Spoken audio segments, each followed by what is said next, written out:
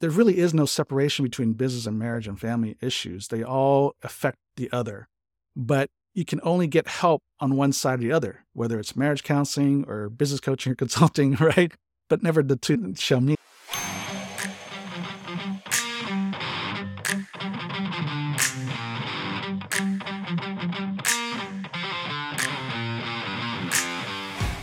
In a world where the grind of entrepreneurship often overshadows personal life, one man has made it his mission to harmonize the hustle with heartfelt home life. Welcome to Seek, Go, Create, where today we're chatting with Robert Fukui, co-founder of I-61 Inc., a visionary who's redefining the entrepreneurial journey. Robert is a marketing maestro with a track record of skyrocketing sales for giants like Coca-Cola and Novartis. Alongside with his wife, Kaylee, he's crafted a lifeline for married entrepreneurs drowning in the sea of business demands. With their innovative program, Power Couples by Design, and their book, Tandem, I just finished reading that, they are lighting the path to a world where thriving marriages and prosperous businesses are not mutually exclusive, but mutually empowering. Listeners, buckle up as we explore the secrets to scaling your business without sacrificing your most valuable asset, your marriage. Let's get to the heart of what it means to lead with purpose, both in the boardroom and the living room. Robert, welcome to Seek, Go, Create. Hey, Tim. Hey, thanks. You know what? I'm going to have to use that intro as my bio. That was amazing. Good. I do that for sure. You can do that. Yeah, I was working on that some. That and the pronunciation of your last name. I've been working on that for some time. Yeah, which one took longer? I think the pronunciation of the last name. But anyway, hey, Robert, let's pretend we just bumped into each other. We've done some things. We've been guests on your podcast, and you and I chatted about some things. But let's pretend we just bumped into each other. You just came from a conference this last weekend, or you're on a plane or something. And I ask you what you do. What do you tell people when they ask what you do? Yeah, sometimes I wonder, but I'm basically a business consultant with an interesting twist. So we helped married entrepreneurs create greater work-life balance. That's the crux of it. But within that is, how do we help the entrepreneur win both in their business and in their marriage? Sometimes we operate in silos, and unfortunately we feel like we have to lean toward one side or the other. And so we just help them do both better, basically. All right. So you and I have talked a while back, and you know that my wife and I for 35 years-ish have been essentially attempting to do this that you and Kaylee talk about, and y'all been doing this for some time. Why is the marriage relationship such a big deal, especially when we're talking about entrepreneurs and business owners? When you talk about in a business context, it's all about relationships. And if you don't have relationships, we really don't have a business. You have to develop a relationship with your customers, one that's long lasting and deep so that they come back, right? Again and again. And then your employees, you're not just, these days with the younger generation, they want more of a relationship. Even customers want a relationship with the brand. Employees want a relationship with the business, with the owner. They want to feel they're part of something. And then go back to your marriage and your family. If you don't have them, who are you going to celebrate with? The things that we remember as we get older are the memories. It's not about just the accomplishments. We'll talk about it, but really the things that drive you emotionally for the good are going to be your memories, and it's going to be your spouse, your kids. And so at the end of the day, you want to really invest into them, because you can still make a lot of money while investing in relationships first. But if you're investing primarily in your business, your relationship are going to suffer. So I guess you choose. The only way you can have both is if it's relationships first. So devil's advocate or the cynical in me kind of popped up there. And I do want to say I'm in agreement with you. Obviously, I've been married and working with my wife for a while, but I'm just trying to think about the person that would say something like, yeah, but business is business.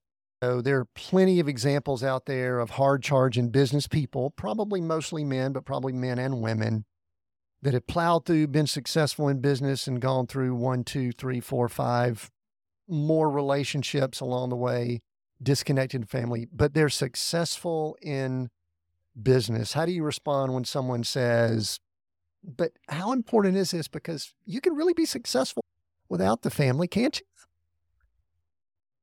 Monetarily, absolutely. and you're just, as your just example you gave, but how happy are you? 4 or 5 marriages, and I'm sure you're probably have some people in mind when you say that, just like I do. And how happy are they?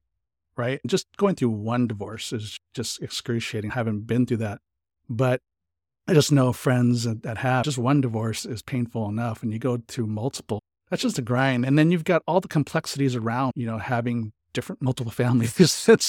So it's just really complex. And so really, how happy and fulfilled are you versus just pouring into relationships you already have? And I think my pushback is we think we can't have it all. We think we can't invest into our relationships and still grow a thriving business. And I can give you examples of that.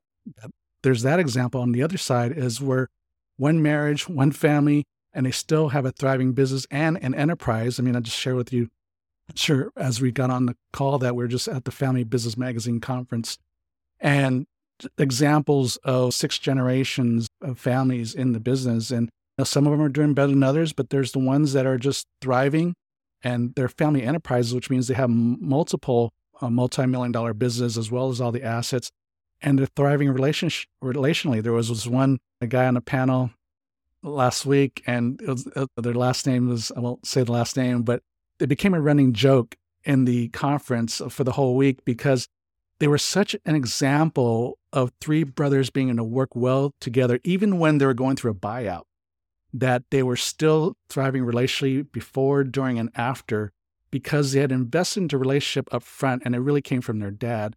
But so there's examples of the side where we can invest in relationships first and still grow a thriving enterprise. I think it's good to hear stories like that, because I think often, and this feeds the cynicism, we hear the stories of the ones that have the bodies littered, and very similar to what you said. I even tell my wife this from time to time, that I know how much, and it's in a positive way, how much work it is to be in one marriage relationship. And we've got 2 grown children, and this is in no way judging people that have had some multiple families and things like that. I'm not doing that at all, but yeah, I can't picture how difficult it would be to deal with multiple holidays, multiple families, multiple interactions, relationships, and things like that. So I like my life to be a little bit simpler if possible. Simple's good. Even though we know life is complicated. In fact, I think I'd love to do this now, Robert. I know that we talk about redefining success here. And I think what we try to do is we're trying to shift the mindset that some people might have, that success is just making money and cars in the garage and big houses, but no, healthy, successful relationships and marriages. But I know that you've been through an interesting story, and I'd love for you to share a little bit of your background. We got in the bio there, which was really cool. You said the marketing and the corporate work that you've had, and you've moved into being in business for yourself with Kaylee. But there's some things that you've had to redefine and some challenges, and also share some things about that, whatever you're willing to share here. Yeah, redefining success, that's the key thing, because I'm sure you grew up just like I grew up, where our success was defined by our accomplishments. And so I think that's where we get the cynicism of relationship and business, and we can't have both and all this kind of stuff. And so even though I grew up as a PK, my dad was a pastor, but even he grew up with a very, very strong work ethic. He grew up on a sugarcane plantation in Hawaii. And so the family's working from the time they're young all the way through. So he grew up with a strong work ethic, which he passed down to me. But because of that too, even as a pastor, he got so focused on the ministry, and having success really was the ministry. How well was the church and the congregation doing, that the family often took a back seat. And so here you have a pastor, you're the shepherds of the congregation, the shepherds of the flock, yet his own nuclear flock, his own family was taking a back seat. And it's nothing negative in him. I know he loved us. I loved him. We had a great relationship as I got older. But it was because of how he grew up, just like you and I. And so I think that's what happens, is how we define success is a lot based on how he grew up. So it wasn't just my dad's fault. He just did what he knew, right? And so I carried that with me. And so whether it was sports or in school and in my career, I wanted to succeed by checking out the boxes, getting an MVP for cross country or basketball. and getting good grades and then getting that marketing degree and getting that first job out of college was with Coca-Cola. And it was like the feather in my cap. Here I had some of my friends, graduating from college and are trying to find a job, any job, let alone something within their major. And here I did both, right? It was my major and it was a great brand. So then I moved into the pharmaceutical industry. And then, here I am, my career's grown. I'm knocking on six figures and all this opportunity. Even my wife at the time too was growing in her career. We had purchased our first house, got our first puppy, and you're checking the boxes, right, of success from career to even personal, but it was based on stuff, right? Accomplishment. It was the house, it was the puppy, whatever. And then 22 years ago, though, like everything shifted where it was a week before Christmas and I kissed her goodbye. We had tandem parking in our garage down in the condo, and so I had to let her out. So I kissed her goodbye, and we gave a nice hug, and then she drives away. And then literally 10 minutes from the spot I'm sitting at right now, she got in a car accident and passed away at the scene. She didn't survive the accident. I didn't know about it until that evening when I got home, and the coroner was waiting for me at my door. And I'm like, what's the coroner want to talk to me about? I'm just like, I thought he was selling something at first. I'm like, what does he want to sell me, like a plot or something? And I'm like, what? He asked to come in. I bring him in. He comes in the house and he tells me what happens. And I'm just like looking at him with this, no, I just saw her 9-10 hours ago. I just saw her, I kissed her, I hugged her, I felt her. And so that couldn't have happened. And then he brings out her driver's license and says, is this her? And then all of a sudden, it's just this range of emotions. I don't know what they were, but it was just like stuff was flooding my head. And I'm like, it's still confused. And I'm just like, this does not make sense. Because when you think about your spouse passing, it's going to be in old age and she might be sick or something. And there's always some kind of preparation. But this was just like 100 miles to zero and nothing flat. And I'm crying, but I'm still kind of in disbelief. And so when he left, I got on the phone immediately and I called her boss. I called her best friend at work. And I just asked, did she show up to work? And both of them said no. And they're like, what happened? We haven't heard from her. And I'm like, I told them what happened. The coroner came and all that. And it was just a nightmare. And everything stops. And when we always make excuses of we got to do this, we got to do that. And we can't stop for a moment for kids or to kiss your wife or whatever, or talk to your wife or whatever. But in that moment, like everything stopped. Whatever was on my plate for that evening and going into the next day was just nothing was there, right? What was important was obviously my wife and dealing with that and trying to make sense of this whole thing. And then, so I think subconsciously you're starting to, I'm sure I wasn't trying to redefine success at that time, but I know subconsciously things are running through your head, regrets, and there's all this stuff that goes through your head. I don't have another moment to, whether it's fix something in a conflict or do something in the future for us. I had what I had. I don't have a future with her anymore. And then anything that happened in the past is gone. I can't change any of that. Then the next morning, when you talk about redefining success, the next morning is when I saw what success really looked like. And the next morning, knocking the door, and I opened the door, and literally the door frame created a picture of what success looked like. And it was my family, and it was my friends from 4th grade, high school, college, and even my first job at Coca-Cola. They were all there that next morning, driving 6 hours from San Jose to be down in Southern California in Pasadena. And nothing they can say or do would change anything, obviously, and change the emotion. But the fact that they were there was huge. And so I tell this to people, because we always, we have a loved one or someone that passes away, and we want to be there for them or say something, but we don't know what to do. It's kind of awkwardness of what do I do? Nothing I can say or do is going to change anything or make them feel better. And so a lot of times we stay away from people when they lose somebody. But the reality is that's when they need people the most.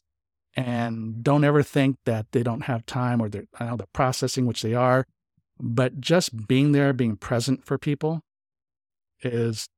does wonders. Because then I knew I wasn't alone, right? Because you never know. And so anyways, all to say is that was I think one of the first stages for me of redefining success. And I always value relationships, but I think obviously in something like this, it kind of hyper focuses you on what really success looked like.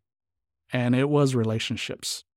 And I was grateful for the time that I was with my wife because we were actually childhood sweethearts. I met her when I was 12 years old. She was 10. We met at a church camp, grew up together, and we started officially dating once I graduated from college. And so there's a storybook thing to this. And then, you're on your way, and then next thing you know, it all stops.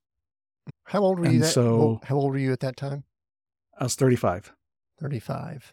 And what was your faith walk? You said you're a preacher's kid, and every time I hear preacher's kid, I think of almost two divergent paths. Yeah, we don't have to get into this, but one path, and you brought it up. Y'all are, at times, family can be secondary to the mission, whatever that may be. And it doesn't sound like you went down the total opposite path, but how strong was your faith at that moment that, the coroner was at your door? That's a good question. I get asked that quite a bit, especially in the early days, how I got through that period. And it wasn't easy, of course. But my faith was very strong, even though I really wasn't walking with the Lord at that time. So I was one of those PKs that kind of wandered away from the flock. And I think it comes down to, and I tell entrepreneurs and people in ministry, that if you don't invest into your kids' lives, and it doesn't take a lot of time, it's just make sure you check in and say, hey, are you good?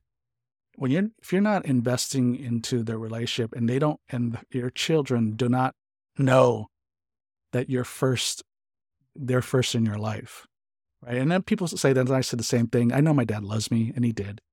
But there is something about paying some attention to your kids. And when I looked at the church as that thing that was stopping me from having a really good relationship with my dad. And so that's why I feel that PKs wander. And not all of them do, but the ones that do, I think a lot of it stems through that. Is that it wasn't, I think I still had a health, even though I wasn't really walking with the Lord at the time, but I still had a healthy view of God. I knew that God existed. And I did not confuse God with what my dad was doing. Right? But a lot of PKs will say that they run away from the faith because their example of who God is was their parents, their dad. And so I've said, that's who God is, and I don't want part of that. And so luckily, I was blessed that I did not have that skewed a view of who God was. But I know I did drift from the faith because a lot of it was that. And if it wasn't for my own personal, I think, experience with God at a young age, at 9 years old, where he literally had a Samuel experience where God literally woke me up with an audible voice in bed in the middle of the night. And he spoke to me. And if I didn't have that experience, I'm not sure how I would have drifted to the faith. I might have been one of those PKs that really went off the rails. But going back to, so all that to say is, even though I wasn't really walking the Lord, going to church regularly, I still had a grounding in my faith and who God was, had my experience. So I could not deny who God was. And so I remember sitting at my computer that week, starting to type out the eulogy for the service, the funeral. And I just stopped in the middle and I said, okay, I know they said all things work together for the good. And so I said, God, this better be good. Because right now, this just is terrible. And this is about, I've never experienced death on this level, never really experienced any kind of tragedy growing up. And so I'm like, yeah, this next phase better be really good because right now this is terrible. And so I'm just going to have to put my faith that it's going to be good. And so that was that moment where I said, okay, I have to trust in God. Because a lot of people in those situations would be mad at God. A lot of people get upset when we say they're questioning God. And I've actually come to grips that I don't think it's bad to ask questions. A lot of people go, no, we should not ask questions. Nah, I think that's okay. But I'm just curious, Robert, because I know from a cultural standpoint, you have Japanese heritage. Obviously, Hawaii is a little bit different culture than definitely where I grew up in the Bible Belt of the South. But were you equipped to grieve or to be a good griever or any of that? Or was it like cover all that up and don't do anything? Because as we get into conversations about the tandem, the book, and how to work with our spouses, a lot of these things are roots on how well we handle things in the future. I guess this is me. Were you a good griever or were you a bad griever? Because I'm not a really good griever, I don't think either. Yeah. Growing up, I wasn't a good griever. I mean, they don't teach those kind of things in seminary, apparently, conflict and all that. Grieving is hugely important. It's underrated. And it's not even just losing people. I think when you lose a job or you have some bad experience in life in general, there's a grieving process that you have to go through. And too many times, because we're growing up to achieve, we just skip over that and say, hey, that's the past and I got to move forward. But you do have to take a moment or moments to grieve. And it's okay to, even as you're moving forward, to still grieve. And I certainly did that. And so I don't think I would have been a good griever, but it was actually walking my wife through her grief. In 2 years, she lost her mom. It was a surprise. Her dad had late-stage prostate cancer, so we thought he was going to go first. Next thing you know, her mom has congestive heart failure and dies. It was almost immediate, within a matter of days. And then 2 years later, her dad ends up passing away from cancer. And then 6 months later, my wife passes away. And so walking my wife through the grieving process, and I've heard of the 7 stages of grief and all, it's real. We just don't know when and where, how it's going to happen in those, and what stage, and it's not, the 7 stages of grief are not written in like a linear order where these are the stages and these are the exact stages. It's the emotions can be, where they fall in that line of 7 is going to be different for everybody. But for sure, those 7 stages of grief are real. And I walked my wife through that. And it was rough, just even for me helping her, because I was like, what's wrong with you? It was like, it's been a year, you should be getting over this. So I was that kind of a bad husband in that way. And ultimately, I said, okay, I got this. And so seeing her and observing the grief and how, when it happens and all that, and what's needed. And so I found that what's needed most when you're grieving like this is to be able to talk. And if you cover it up and try to be the man and be strong and just move forward, and so it's like some of the worst advice you can get from people, and I've got it too, is like, you just got to keep yourself busy and focus on your business, or focus on your career and just move forward. Keep yourself busy. Don't dwell on the emotion. But that's the worst advice. You've got to deal with the emotion. Just like even in conflict as husband and wife or with kids, whatever emotion's out there, we got to deal with it. Because if we put it under the rug, you're just creating this rumbling of lava in this dormant volcano that eventually is going to erupt. And the problem is when it erupts years later, and you can't connect it with the emotion that's tied to the grief because it's years later. So for me, it was, I might as well deal with the grief now and understand where the grief stems from, than to deal with it later when I have no clue what's going on. Because there was moments like 6 months after my wife passed, I'm driving on the freeway and I just break down bawling. My tears are flowing. I can't see. I have to pull off the freeway. And I wasn't consciously thinking about my wife, but it just came. And it was like, what just happened? Right? And for some people, it might be anger, right? And so anyways, all that to say is you need to be able to deal with these things and have people, whether it's a professional counselor or a pastor, good friends, people that are really authentically willing to listen to you, just to share and just get it off your chest, and for them to be able to empathize. And for me, it was witnessing my wife through that. And then I said, okay, I know I need to talk about it. And at the time I was in the pharmaceutical industry, I was in the oncology division. And so my customers were oncologists, cancer doctors and nurses. And so they dealt with this stuff all the time. And so when I took about a month off of work, when I came back to work and I started visiting my offices, there was a handful of them that were like, Robert, how are you? And some of the doctors, even how busy they were, sometimes it's hard to get a moment, but they would see me and they would stop and they'd say, Robert, how are you? And the way they said it was like, don't BS me. How are you really doing? And if I tried to BS them, especially the nurses, they would pull me into an exam room and just shut the door and say, let's talk.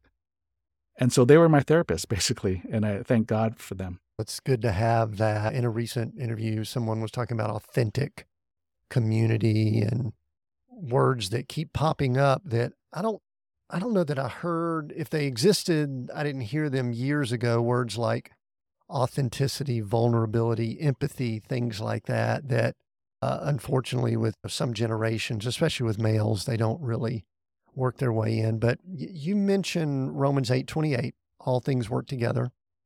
For those that are his children, that may be my translation, not the exact translation. Yeah.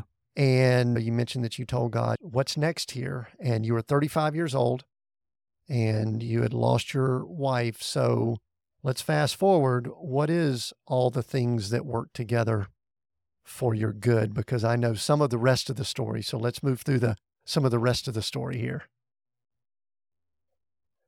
Yeah. As we sit here today, it's a culmination of things and experiences from growing up with my first wife and going through death and all that. And then a year and a half afterwards, after my first wife passed, I wasn't looking for my next wife per se, but I knew I just needed to get out there and meet people. I was new to Southern California. I really didn't have any friends, although I had rekindled some relationships with some of my old church camp friends. They came out because of the funeral and all that. Got reconnected with them, the ones that are really here in Southern California. And so spent a lot of time with them, and they were a godsend for sure. And then I said, okay, I need to, not so much date, but I knew I need to get out and just meet people. I just can't just stay in my shell. And I didn't have expectations about dating. I just said, I just want to go out and meet people. I'm not looking for the one, because I've also seen the bad of guys like just running into another relationship and try to get married as quick as they can because they can't handle being alone, basically is what it comes down to. Hey there, this is your host, Tim Winders, and I want to pause this interview for a minute and ask you a question. Are you feeling stuck? Maybe it's in your business, maybe it's in your leadership style, or maybe you just can't put your finger on it. Trust me, I've been there. I'm a faith-driven executive coach, and I can help you get unstuck. How? Well, I bring to the table not just over 30 years of experience, but also a unique blend of skills like strategic thinking, relationship building, and a dash of marketing wizardry. And if you are here, you know I'm not afraid to ask the tough questions. Don't believe I can help you grow? Just ask my clients that tripled their annual gross revenues in 2 years after coaching with me, or the clients that increased revenue 67% in just a year. So if you're ready to take the next step in your leadership journey, book a free discovery call with me at timwinders.com/coaching. That's timwinders.com/coaching. TimWinders.com/coaching. Take a look at that page, scroll to the bottom, and you could book a time right on my calendar. Let's unlock your potential together. I look forward to speaking with you. Now, let's get back to Seek, Go, Create. And so I wasn't looking for that, but I just was, hey, let's just meet people. And a year and a half afterwards, I met my current wife, Kaylee, and I just met her on a Christian dating site. And I was actually, I wasn't looking for a Christian dating site. I wasn't looking for a dating site really, but I got on my AOL, so I'm dating this process here, my AOL account. We may need to explain what that is to some people. I just got an email this morning, though, from someone with an AOL account. So that's still in existence. It's apparently still around. Which I guess is a little better than a Hotmail. You get Hotmail, AOL, and CompuServe or something like that. Yeah. So I got the spam in my inbox in my AOL account. It said, meet Christian singles. And again, I told you, I wasn't really walking with the Lord at the time, but I clicked on it, went on the website, and I'm like, okay, these women look pretty normal. So I was expecting like these Amish dress women or something like that. So I don't know what I was expecting. But anyways, and I'm thinking, I know my mom would probably like for me to meet a nice Christian woman. So I said, what the heck? So I go on there. Long story short, I met Kaylee. We converse for a couple days through the system. And then finally I said, okay, want to get on the phone. And about a week or two later, I said, she lived an hour from me in Ventura, which happened to be part of my sales territory. So I said, hey, I'm going to be out there on Friday. Would you want to get together for dinner? She said, sure. And so we got to dinner and met her, and I really had a good time, and obviously really good time because we're married 17 years now. And so definitely, she was raised a good Baptist woman. And so she was the person that got me back into the church, basically. And she didn't push, but she slowly weaved some things in. Will you pray for the meal? And I said, sure, what the heck? And then as things got more serious, and I would either be out there for the weekend or she'd be out here. So if I was out in Ventura, she says Sunday we should go to church. So I would go to church with her church. And then when we got engaged and we decided that she was going to move out to Pasadena, she said, okay, we need to find a home church. And I'm like, oh, okay. This is getting serious, right? So long story short, we landed on our current church, Harvest Rock Church here in Pasadena. And then all of a sudden, we get married, and the next thing you know, we should get involved with a small group because we need to meet people. I'm like, all right. So I was getting a little more uncomfortable. I'm like, so anyways, so we got involved with a small group. And then she's like, oh, I think we should start our own small group. I'm like, what? That's no, it'd be great. So I'm like, okay. So I started leading a small group. And then little by little, I'm getting more and more involved with the church. And then this is over, 3, 4 years now. So it's not happening quickly, but she's like, you see how Kaylee's acting. She kind of weaves some things in. And then the church announced that, hey, we're going to Israel for the first time. And so our pastor is going to lead us trip to Israel. And Kaylee's like, oh, that's been on my bucket list. I'm like, really? I'm like, okay. So we go to Israel. And then we got to get baptized at the Jordan River, which I think that's what church groups do when they go to Israel. You got to get baptized in the Jordan. Interesting story with that was I wasn't going to get baptized because I said, oh, I've done that before. I've been baptized. And the whole group is going to get baptized. So except for me and the pastor's wife. So we were they have this amphitheater set up at the Jordan, somewhat commercialized, but there's these 2 amphitheaters. And so we're in one. And so as everybody's going to get baptized, me and the pastor's wife, we decided we're staying back. So we're going to watch all the stuff. And so it was interesting that there was nobody there. Like we were the only group there. And like we pulled in the parking lot and there was no cars in the parking lots. And I'm thinking, is this open? And so usually, and the tour guide will tell you, usually it's just, like I said, it's pretty commercialized. So it's crowded. And there's one group after another just waiting to get in to be baptized. I'm looking at everybody getting ready to be baptized. And we even had a worship service. That's how long we were there without have anybody interrupt us. So as I'm watching everybody getting in line to get baptized and I see my wife down there alone, without me, I'm thinking, I probably should get baptized with my wife.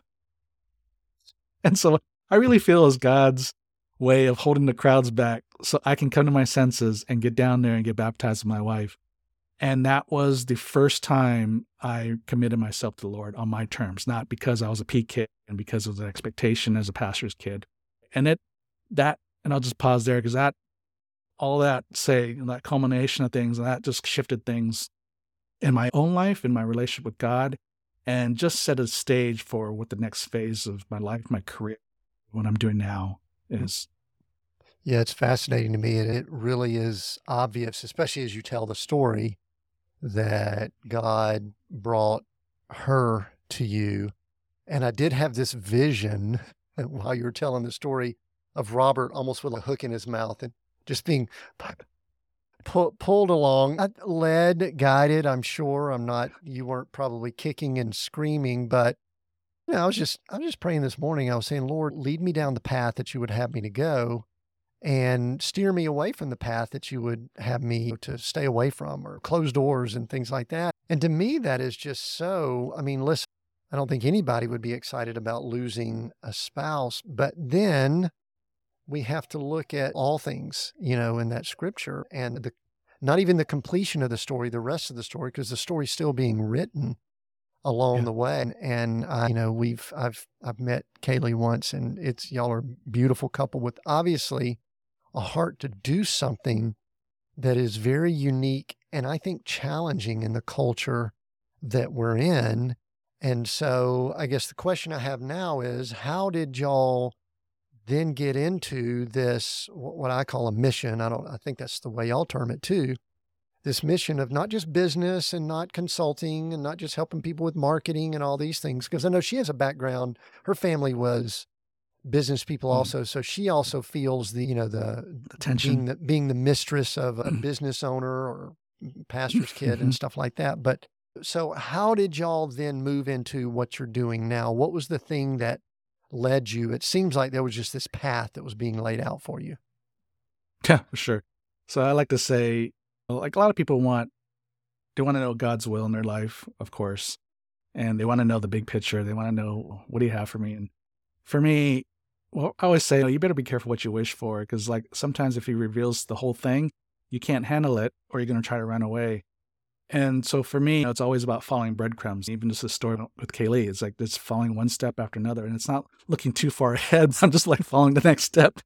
And so that's what happened, even to where we are now, was in our church, we got introduced to this concept. I don't know if Lauren Cunningham and Bill Bright years ago had the same dream or vision about the 7 mountains of culture, and how we are influenced and discipled by these 7 mountains of culture, which are like the business and arts and entertainment, even religion and government, education. There's all these 7 spheres that together they really disciple and form our culture. And so it's all about, hey, wherever you're called, wherever God's called you in these spheres, you want to be an influence, a positive influence in that area. So we can turn the tide instead of arts and entertainment inundating us with some really bad stuff, right? How about if we influence that to have a positive message? It's not so much just about evangelizing people, but it's about just discipling people the right way when God calls. So I started thinking about, okay, what's my next step? Am I supposed to stay in this corporate environment, or is it supposed to be doing something different? So I started entertaining the idea of having a business, which I never entertained before because my dad just said, get a job, basically get a good job. And so I never had an entrepreneurial mindset. But Kaylee actually, when we were dating, said, oh, I can see you having a business. And so I think that planted a seed. And so I started thinking about that. And I was like, okay, what would it be? So I checked off, I had a list of all these different types of industries, and I checked off all of them and said, nope. And so I said, well, my background's in marketing, so why don't I do some marketing consulting with different businesses, and maybe I'll find something that I like.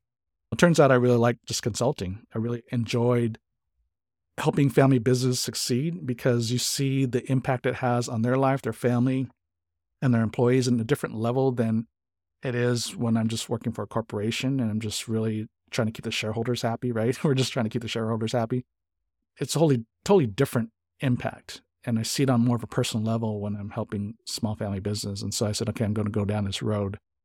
And then my pastor had this ministry school, and then they asked me to create kind of a kingdom business curriculum to launch with the school. And I'm thinking, okay, I never had a business, but I know how to train. I've done some sales training and all that. I understand that process. And so long story short, we got connected with an organization called Nehemiah Project that had a kingdom business curriculum all written. I took the course and they licensed it out. So I said, hey, why don't we just license this thing out instead of me trying to recreate something or create something that's already here. So started doing that for about 6 years, led that course. And so that started me down more of the trail of really helping small family business. And that was more from a kingdom perspective. And then 6 years ago, so I said, this is where it's at. And so 7 years ago, I left my corporate job to consult full-time with small family business. And then in the midst of that, as you really get to know the owners, the clients a little bit better, they start opening up about their personal life. And then one owner after another started talking about their marriage. And so I started seeing the trend and the connection that the stress of trying to grow this business was affecting their home life, and not in a good way. And they're so all in trying to do this business that their marriage, their family was suffering. And I'm like, hey, why are you doing that? Because I started going that same path myself when I was working full time and starting to launch my consulting career. I was working till 2 a.m. until I finally stopped and said, wait, this is crazy, because by the time I hit the weekend, I'm dead. And I'm with my wife, I'm with Kaylee physically, but I'm not present. I'm exhausted. And so I'm sitting at my desk at like 1 a.m. one night, and I'm like, Lord, I don't think this is your best. I understand the sacrifices that have to be made to transition, but even within the transition, I don't believe that sacrificing quality time with Kaylee is what I'm supposed to do. I don't think that's your best. So I'm falling into the trap that every other entrepreneur or even people in ministry were doing, was going all in and say, I'm going to sacrifice my family life while I grow this thing. And so I couldn't change the fact that I had to work outside of the full-time job to do this. But I said, okay, what don't I, at least instead of going to bed at 2 a.m., what about 11 a.m. or 11 p.m.?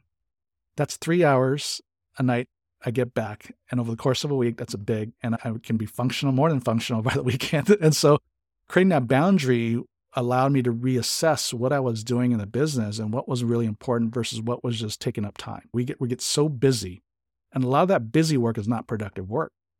And so I really started looking at what is really productive versus not, and really started to carve this thing out. And so I was able to get to bed by 11, sometimes 10:30. And then I made sure that even after I went full time in the business, I didn't backfill it with, getting used to working until 10:30. I want to make sure I wasn't working until 10:30, even when I didn't have my full time job. And so all that to say that experience, and we also, Kaylee and I went through counseling before we got married, 2 years of counseling. I know you read the book. We went to counseling for 2 years before we got married, and helped us develop tools to do conflict better, just to be able to do issues. And so all that to say, all the culmination of stuff was like I started really helping my clients with conflict and saying, hey, how do we do this business better? How do we make sure that you can still focus on family and you can still grow this business? But let's focus on family first. So that's kind of a little bit of the story of how we got here, just the rabbit trails the breadcrumbs of just one thing after another led me to say, hey, there's an issue here that nobody's really dealing with. And I think people are just accepting this status quo of focusing your time and energy on the business, and whatever's left over, the family gets. And then maybe when we get the business to a certain level, then we'll be able to live life, have better work-life balance and all that. And I'm here to say that it doesn't matter how big the revenue is, or the size of your bank account or your net worth. People still struggle with work-life balance, regardless of how much money they have and how much time they could have if they were really wanted to do it. I think the struggle of being present in the now is something that entrepreneurs, business people struggle with, that maybe it's a little bit easier if you work for someone else in another environment. Maybe it's not. I don't know. There could be people that struggle with that. Anyway, I know I had that. I was interviewing someone recently, and they said that they had an addiction to tomorrow. Yeah. And I think my addiction was to more, whatever it was, more. Hey, if I could work till 1 a.m., you know what? I could probably do 1:32. And we've got these conflicting structures, the world system, which says hustle and go at it and things like that. And then, like you mentioned, the kingdom, which basically says be at rest, be at peace. There's something called a Sabbath and things like that. The one commandment we all violate. The only one? We don't put it up there the only one? The one that we are easy. It's the easiest one to violate because there's no, it's not thou shalt not kill. There's no these ramifications. Right? It's more of a personal issue, but it also has actually relational issues too. But it's the one we can easily violate, right? And unfortunately, our culture rewards that hustle, because you probably had people that were telling you, man, oh yeah, you got to pay the price. You stay up. You're building your own company. You're building your own business. You got to do all these things. And that's kind of where we find ourselves. Before we get too much farther though, I wanted to you mentioned, family, small family business. So I'd like to define that in just a second, just to make sure we understand. But I'd also like for you in the same kind of conversation to let me know, what's your balance right now? Because I know you do consulting for people that are in business, and then that started opening up doors for you to do conversations about marriage, relationships, and a lot of the books and the resources you have now are for married couples in that situation. But what's the ratio right now of, I don't want to say just business people versus working with married couples? First of all, define small family business. What is that niche for you guys? And how do you define it? I've got a definition that I use for the people I work with. And then how much is like marriage work? Probably almost all of it, because it all relates. And then how much would you say is just like hardcore actual business growth and business work? I follow the SBA, the Small Business Administration definition of small business, which is $500 million in revenue, 500 employees and less. But most of our clients are doing well less than that, less than $10 million a year in revenue. And so all our focus is primarily all marriage and business. So they're business owners that are married, and they have the tension of, sometimes they're working together too. A lot of times they're working together. Most of our clients are working together. So they feel the tension of business, working together, conflict, teamwork issues, all that. It's all wrapped in one, and there's no separation of those things, right? And that's been the problem. The clients that come to us, do say, oh, you're a breath of fresh air, because there really is no separation between business and marriage and family issues. They all affect the other, but you can only get help on one side or the other, whether it's marriage counseling or business coaching or consulting, right? But never the two shall meet, never the two shall meet. And so they'll tell us, a lot of times they'll tell us like, yeah, we get marriage help, but they really can't empathize what's going on in the business. And then if we have a business consultant, they really can't empathize what's going on in the marriage. And so we get these, and sometimes we get these good advice for one aspect of life, but it also conflicts with the other aspect of life. So, but we understand business and we have a heart for the family, and we understand those two dynamics and how much tension there can be, because only about 6% of the population are married and have a business. Right? It's about 9% of the population have a business, and about 70% of them are married. And so very few people can understand the tension that goes along with being married and having business, whether you work together or not. There's not many people that can understand and empathize with that. And so having someone that understands that and can help them navigate those two parts of your lives is refreshing. So yeah, it's all marriage and business basically. And how much of our time is spent on one or the other, it gets blurred too, because sometimes we're talking about business issues, but then some relational conflict issue comes up, which is important because that's part of the reason why their business is getting stagnated, because they can't make a decision to move things forward. So anyways, hope that answers your question. There used to be this joke that we had years ago. I was in an MLM business, and one of the jokes, or it was actually a principle that we talked about, was if you go speak to someone, make sure you speak with both the husband and wife. That way you'll be guaranteed to have the decision maker.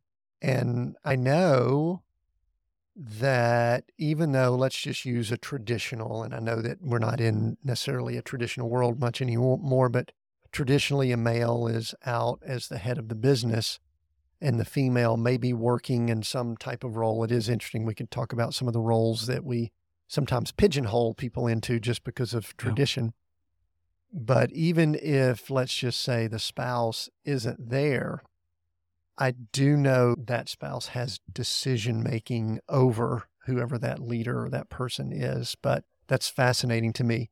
And the book does a great job. We'll talk about the book here in just a moment, but what are some of the biggest issues that you see, top 1, 2, 3, whatever, related to business owners that are also either working with or they're married? Because I don't really separate off. I think if you're going into the same office together every day, there might be certain things there.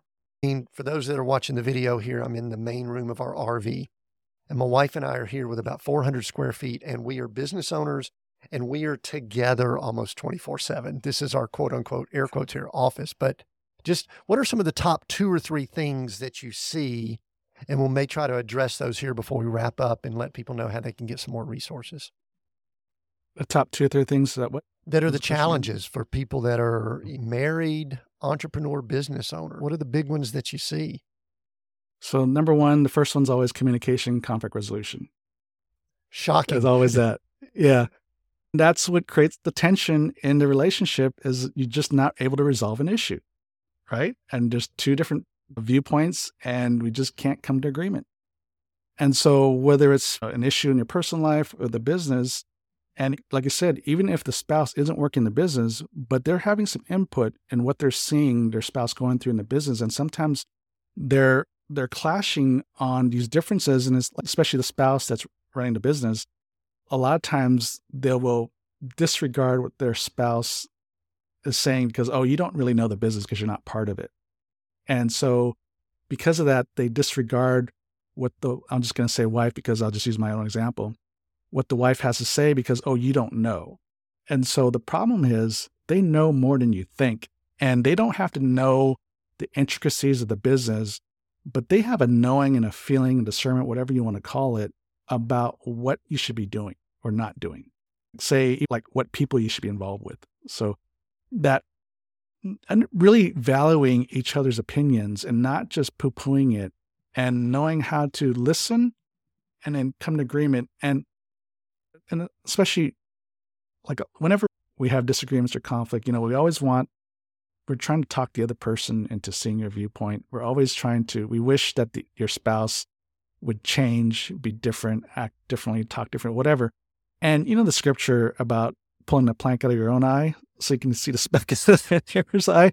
I mean, the first rule of engagement is on the communication conflict resolution issue when we come with a new client is you make the change, not your spouse. You can't control her or him. You can't change her and him. Nobody can change her and him except God and themselves. But you can change yourselves and the way you react, the way you talk, the way you act, the way you react to your spouse. And how you do those things can totally change the dynamic with the issue for good or better. The way we react to our spouse, if we overreact, it creates an emotional negative response in our spouse, and he's going to react negatively to you as well. And so anyways, the communication conflict resolution issue is number one. And then two is then you got to take account for what you're doing and what you lend into this argument, disagreement, this conflict, and what can you do to change yourself, not to change the other person. So those are the top two. I mean, those two things alone will help you in marriage and business, period. Yeah. Listen to your spouse, because I've had a couple, 2-3 times where it was a financial decision. I think it was a real estate issue, whatever. I ran all the numbers. I don't think we were married yet. And Kaylee had a feeling. She said, I don't feel good about this. I don't like, and then, hey, you don't understand. I ran the numbers. This is all good. It blew up. It cost us 6 figures, or cost me 6 figures at the time. Well, it really cost us 6 figures because she married me. And so I'm like, you know what? After I didn't listen after the first time, but after the second time, I'm like, you know what? I should probably listen when she has a feeling. That intuition, I agree with you. I actually wrote it down here on my notepad. That intuition is something that, we hate to generalize here, but it seems as if men are lacking in that area and women are much more in tune. I don't want to say that wholesale because I'm trying to have better intuition, but I'm kind of like you. It's like, the numbers are good and I believe in people and everybody's good and all that kind of stuff. And we had a situation with a partner that we never could meet. I like going out and meeting, taking my wife and meeting with someone before we do business, especially if we're going to partner on some big projects. And the guy's wife never was able to meet with us. And it was bothering me, but we kept going ahead. And before we knew it, kind of working together and all in bed together in business and stuff like that. And it did not end well, Robert. And my wife kept saying, I don't know. I don't have a good feeling about it. We should be able to meet his wife along the way. And sure enough, today we're definitely not working together. Cost probably 7 figures if we really did the math. And also he's no longer with his wife and things like that. So it's intuition. Yes. Now, one of the things that I loved, I just finished reading Tandem, the book. And first of all, I had to grasp what the name meant. I'll let you explain the name in just a little while. Was that it really went back and forth between some theory and then some hardcore, like practical stuff. There were a couple of lists, and I might be getting these wrong. We got it pulled up here, but I don't have that exact page, where there were like 7 ways to avoid having conflict and then 9 ways to handle conflict once you deal with it. I may have the numbers off or something like that, but extremely good practical stuff that to me, I think are good for married people as well as business people, leaders, because most of these things apply in both situations. But what do you want to say about the book Tandem? At what point did y'all decide we need to put some of this wisdom in a book? That was a little bit of an evolution too. I mean, I didn't want to write a book. People had asked us early on, as we were doing the work we're doing, you should write a book. I'm like, no, that's too much work. But it got to a point where, again, the reason why we got into this, I'm a market researcher at heart. And so I see a need and I go, I think we should fill this. Not thinking of the ramifications of this. I'm like writing up the stuff and I'm like, we're dealing with marriage issues. And I'm like, why am I doing this? Kaylee's the one that loves this marriage stuff. I'm the one that can put it to paper. Anyways, when we first started doing this, really focusing on married entrepreneurs, I was like, okay, we need to scale this because there's a lot of married entrepreneurs that need this help. Because I said I didn't see any resources out there that specifically dealt with both issues. And so that's also why we started a podcast was, hey, this is one way to get the message out. Because we know we can only help so many clients at a time. I mean, as much as we want to grow our business, regardless, even if we have 100 consultants on our belt, we can still only help so many people. So as we're growing, in the meantime, what can we do? And one of them was the podcast. And the second one did kind of, we really should write the book. We're going to write a collaborative book with different experts to write in each chapter. And then we had a meeting with this couple that we've been Kaylee and I talked. We got to reach back out to them and thank them because they saw what we're doing. They wanted us to collaborate on a chapter in their book. And then they said, first they said, have you written a book yet? And we're like, no. They're like, no, your first book should be your book. We're like, really? And they just started talking. I'm like, oh, makes sense. I mean, we should set the tone. I mean, it's our message. I mean, anyway, so all that to say is, that couple, and they're in Arizona. I got to find their names now and reach out to them. But they're the ones that really got us thinking about, I guess we should write this book. Yeah, and so that's where it started. And really the heart behind it is just to get as many people as possible and many couples as possible. And there's a workbook that's built into that too. There's a QR code in the chapter, and so you can download a workbook. And so there's videos and stuff. And so we built it as a multi-purpose use. And we even thought, hey, you can use it because someone asked us on our book tour, hey, could we use this as a group study? And I'm like, yeah, it's built for that. Yeah, sure. Go ahead. I don't care. If you want us involved, fine, we're here. But if not, go for it. We're not holding tight to this. It's not. And I tell Kaylee, I said, what we put in this book is nothing new. All this information's out there. We kind of packaged it, right? There's nothing new under the sun. It's just the way you package things. And so we just happen to package it in a way that we feel could really help the married entrepreneur just do life and business better. The big thing that I get from that, and my wife and I talk about this, Glory and I talk about this quite often, is that we really do, especially in that relationship, have to take our eyes off ourselves and do the best we can to study our spouse, partner, life partner, intimate partner, all of that. And there's a couple sections where I love that y'all go through: Strength Finders, DISC, 5 love languages. To me, I think 3 of the best assessments to learn about yourself and also learn about your partner, spouse. And I just think you guys did a great job with it. Tell me about the name Tandem. That's kind of unique. And then I got a couple questions as we wrap up here. I have to give credit to my mastermind group. And so it was about 2 to 3 months. We're about to finish the manuscript, and I think we're at the editing phase. And I'm like, I need a title. We had a working title, but I knew that wasn't the one. It was my turn to be in the hot seat this next day. And I'm like, what do I want to present with them? And I'm like, most of them, they're all kind of marketers in their own right. And some of them are copywriters. The head of the group is this really master copywriter and did work for John Maxwell and some big names, right? And so title. I just said, I need a title. You know what we do. You understand a little bit about the book. I'm like, I need a title. And then someone threw out Tandem. And then everybody started throwing all these analogies and metaphors around tandem, because obviously the book is for married entrepreneurs. So it's 2 people doing life and business together. So tandem. And then obviously the imagery with the tandem bike. And then one of the guys in the group said, oh yeah, my wife and I have a tandem bike. We only rode it once. So you can write a book. There's a story behind that. And I'm just laughing. I just started laughing. And I'm like, all right, guys, time out real quick. Yes, this is the title. Because when we go to the beach, a lot of times, inevitably there's a couple riding on a tandem bike going by. And Kaylee's like, oh, we should get on a tandem bike. And I'm like, no, that's not a good idea. She's like, why? She's like, because I don't know exactly where I would seat you, in the front or the back. Because you know how you like to get distracted. You don't want to pay attention to what's in front of you. You want to pay attention to everything else that's going on. And we're at the beach, which means you're going to be looking at everything but what's in front of you. So I can't put you in the front. If you go in the back, you're probably not going to be pedaling.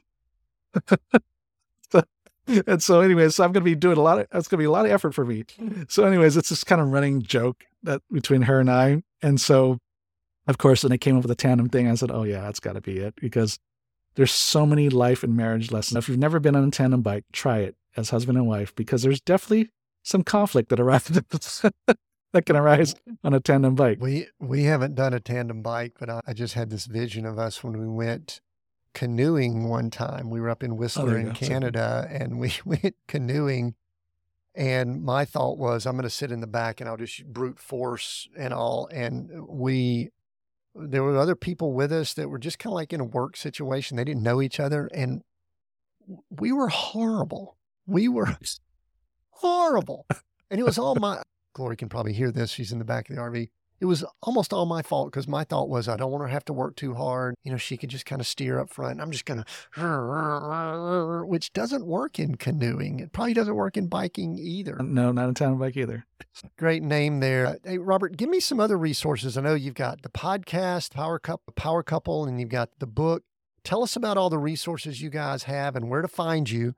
And then I've got one more question as we wrap up here before we finish the podcast. Yeah, thanks. Just go to our website, marriedentrepreneur.co. And Kaylee's always like, why'd you pick the word entrepreneur? I can't spell it. Sometimes I was sort of going, we'll try to conclude the spelling down in the links. I go, just Google it. Just Google it. Google how to spell entrepreneur. It'll correct you. AI will correct you anyway. And so right there, you'll be able to connect right to our podcast, Power Up Your Marriage and Business. It's also on all the podcast players. You can follow us on social, Power Couples by Design, both on Facebook and Instagram. And you can just look me up on LinkedIn as well. Just Robert Fukui, F as in Frank, UKUI, for those of you that don't see my name out there, but in the show notes. But those are ways you can follow us. And of course, in our website, we've got all our digital resources as well, links to the book and all that. So that's the best way. I listened to a number of episodes. I was traveling. We were traveling from Colorado down here to southern Utah last week, and I listened to about 3 or 4 episodes. Great compliment. I think it's a great compliment to what we're doing here for those folks that are married, entrepreneurs in business. Robert, we are Seek, Go, Create, those 3 words. Last question. I'll let you pick one of those words over the other 2. Seek, Go, or Create. Which one do you choose and why?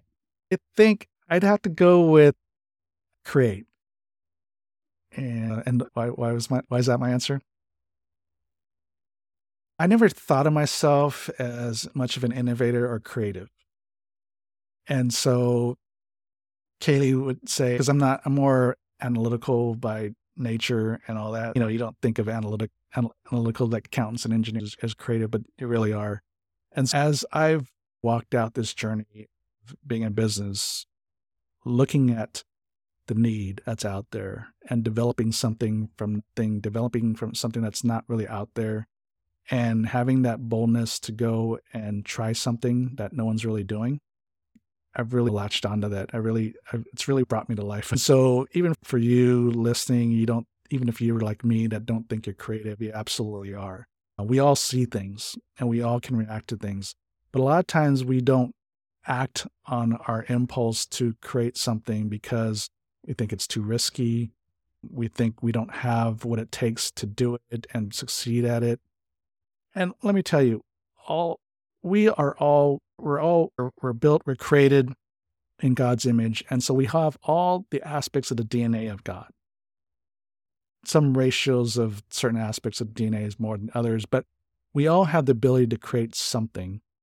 And so my encouragement really is, if you see a need, and if you've probably had the self-doubt of that you can do this, go for it, because God's doesn't put you in a position to see things and not have given you the experience and the skill and gifts to do it. I think we just hold ourselves back, and I was one of those because I'm not a risk taker by nature. But as I've done it and sort of start doing, you'll figure it out, right? And especially if you're married, you have your spouse to help you out, and you always have God, and you always have people around you that can help you. I think the big mistake that we do as entrepreneurs, just like your canoe story, is we try to do it on our own. So that's the big mistake of why we're not able to do things. So as you see things, see a need, go create it, but don't try and do it on your own. Surround yourself with the right people that can help you put this thing into action and move it forward. I'm very similar. I have had an engineering background that I didn't think I was creative. And you know what? I was wrong, and I'm okay admitting that. Robert, thank you so much for this conversation. It's been awesome. If you're listening in, get the book Tandem. I recommend that. We'll have some links down below if you're either watching this on YouTube or listening in. And then I think you should go check out Power Up, their podcast. If you're listening via podcast, great time to just jump out right now as we finish here and go subscribe and listen in over there. I think it'll be some great wisdom for you. We are Seek, Go, Create. We have new episodes every Monday. Until next time, Continue being all that you were created to be.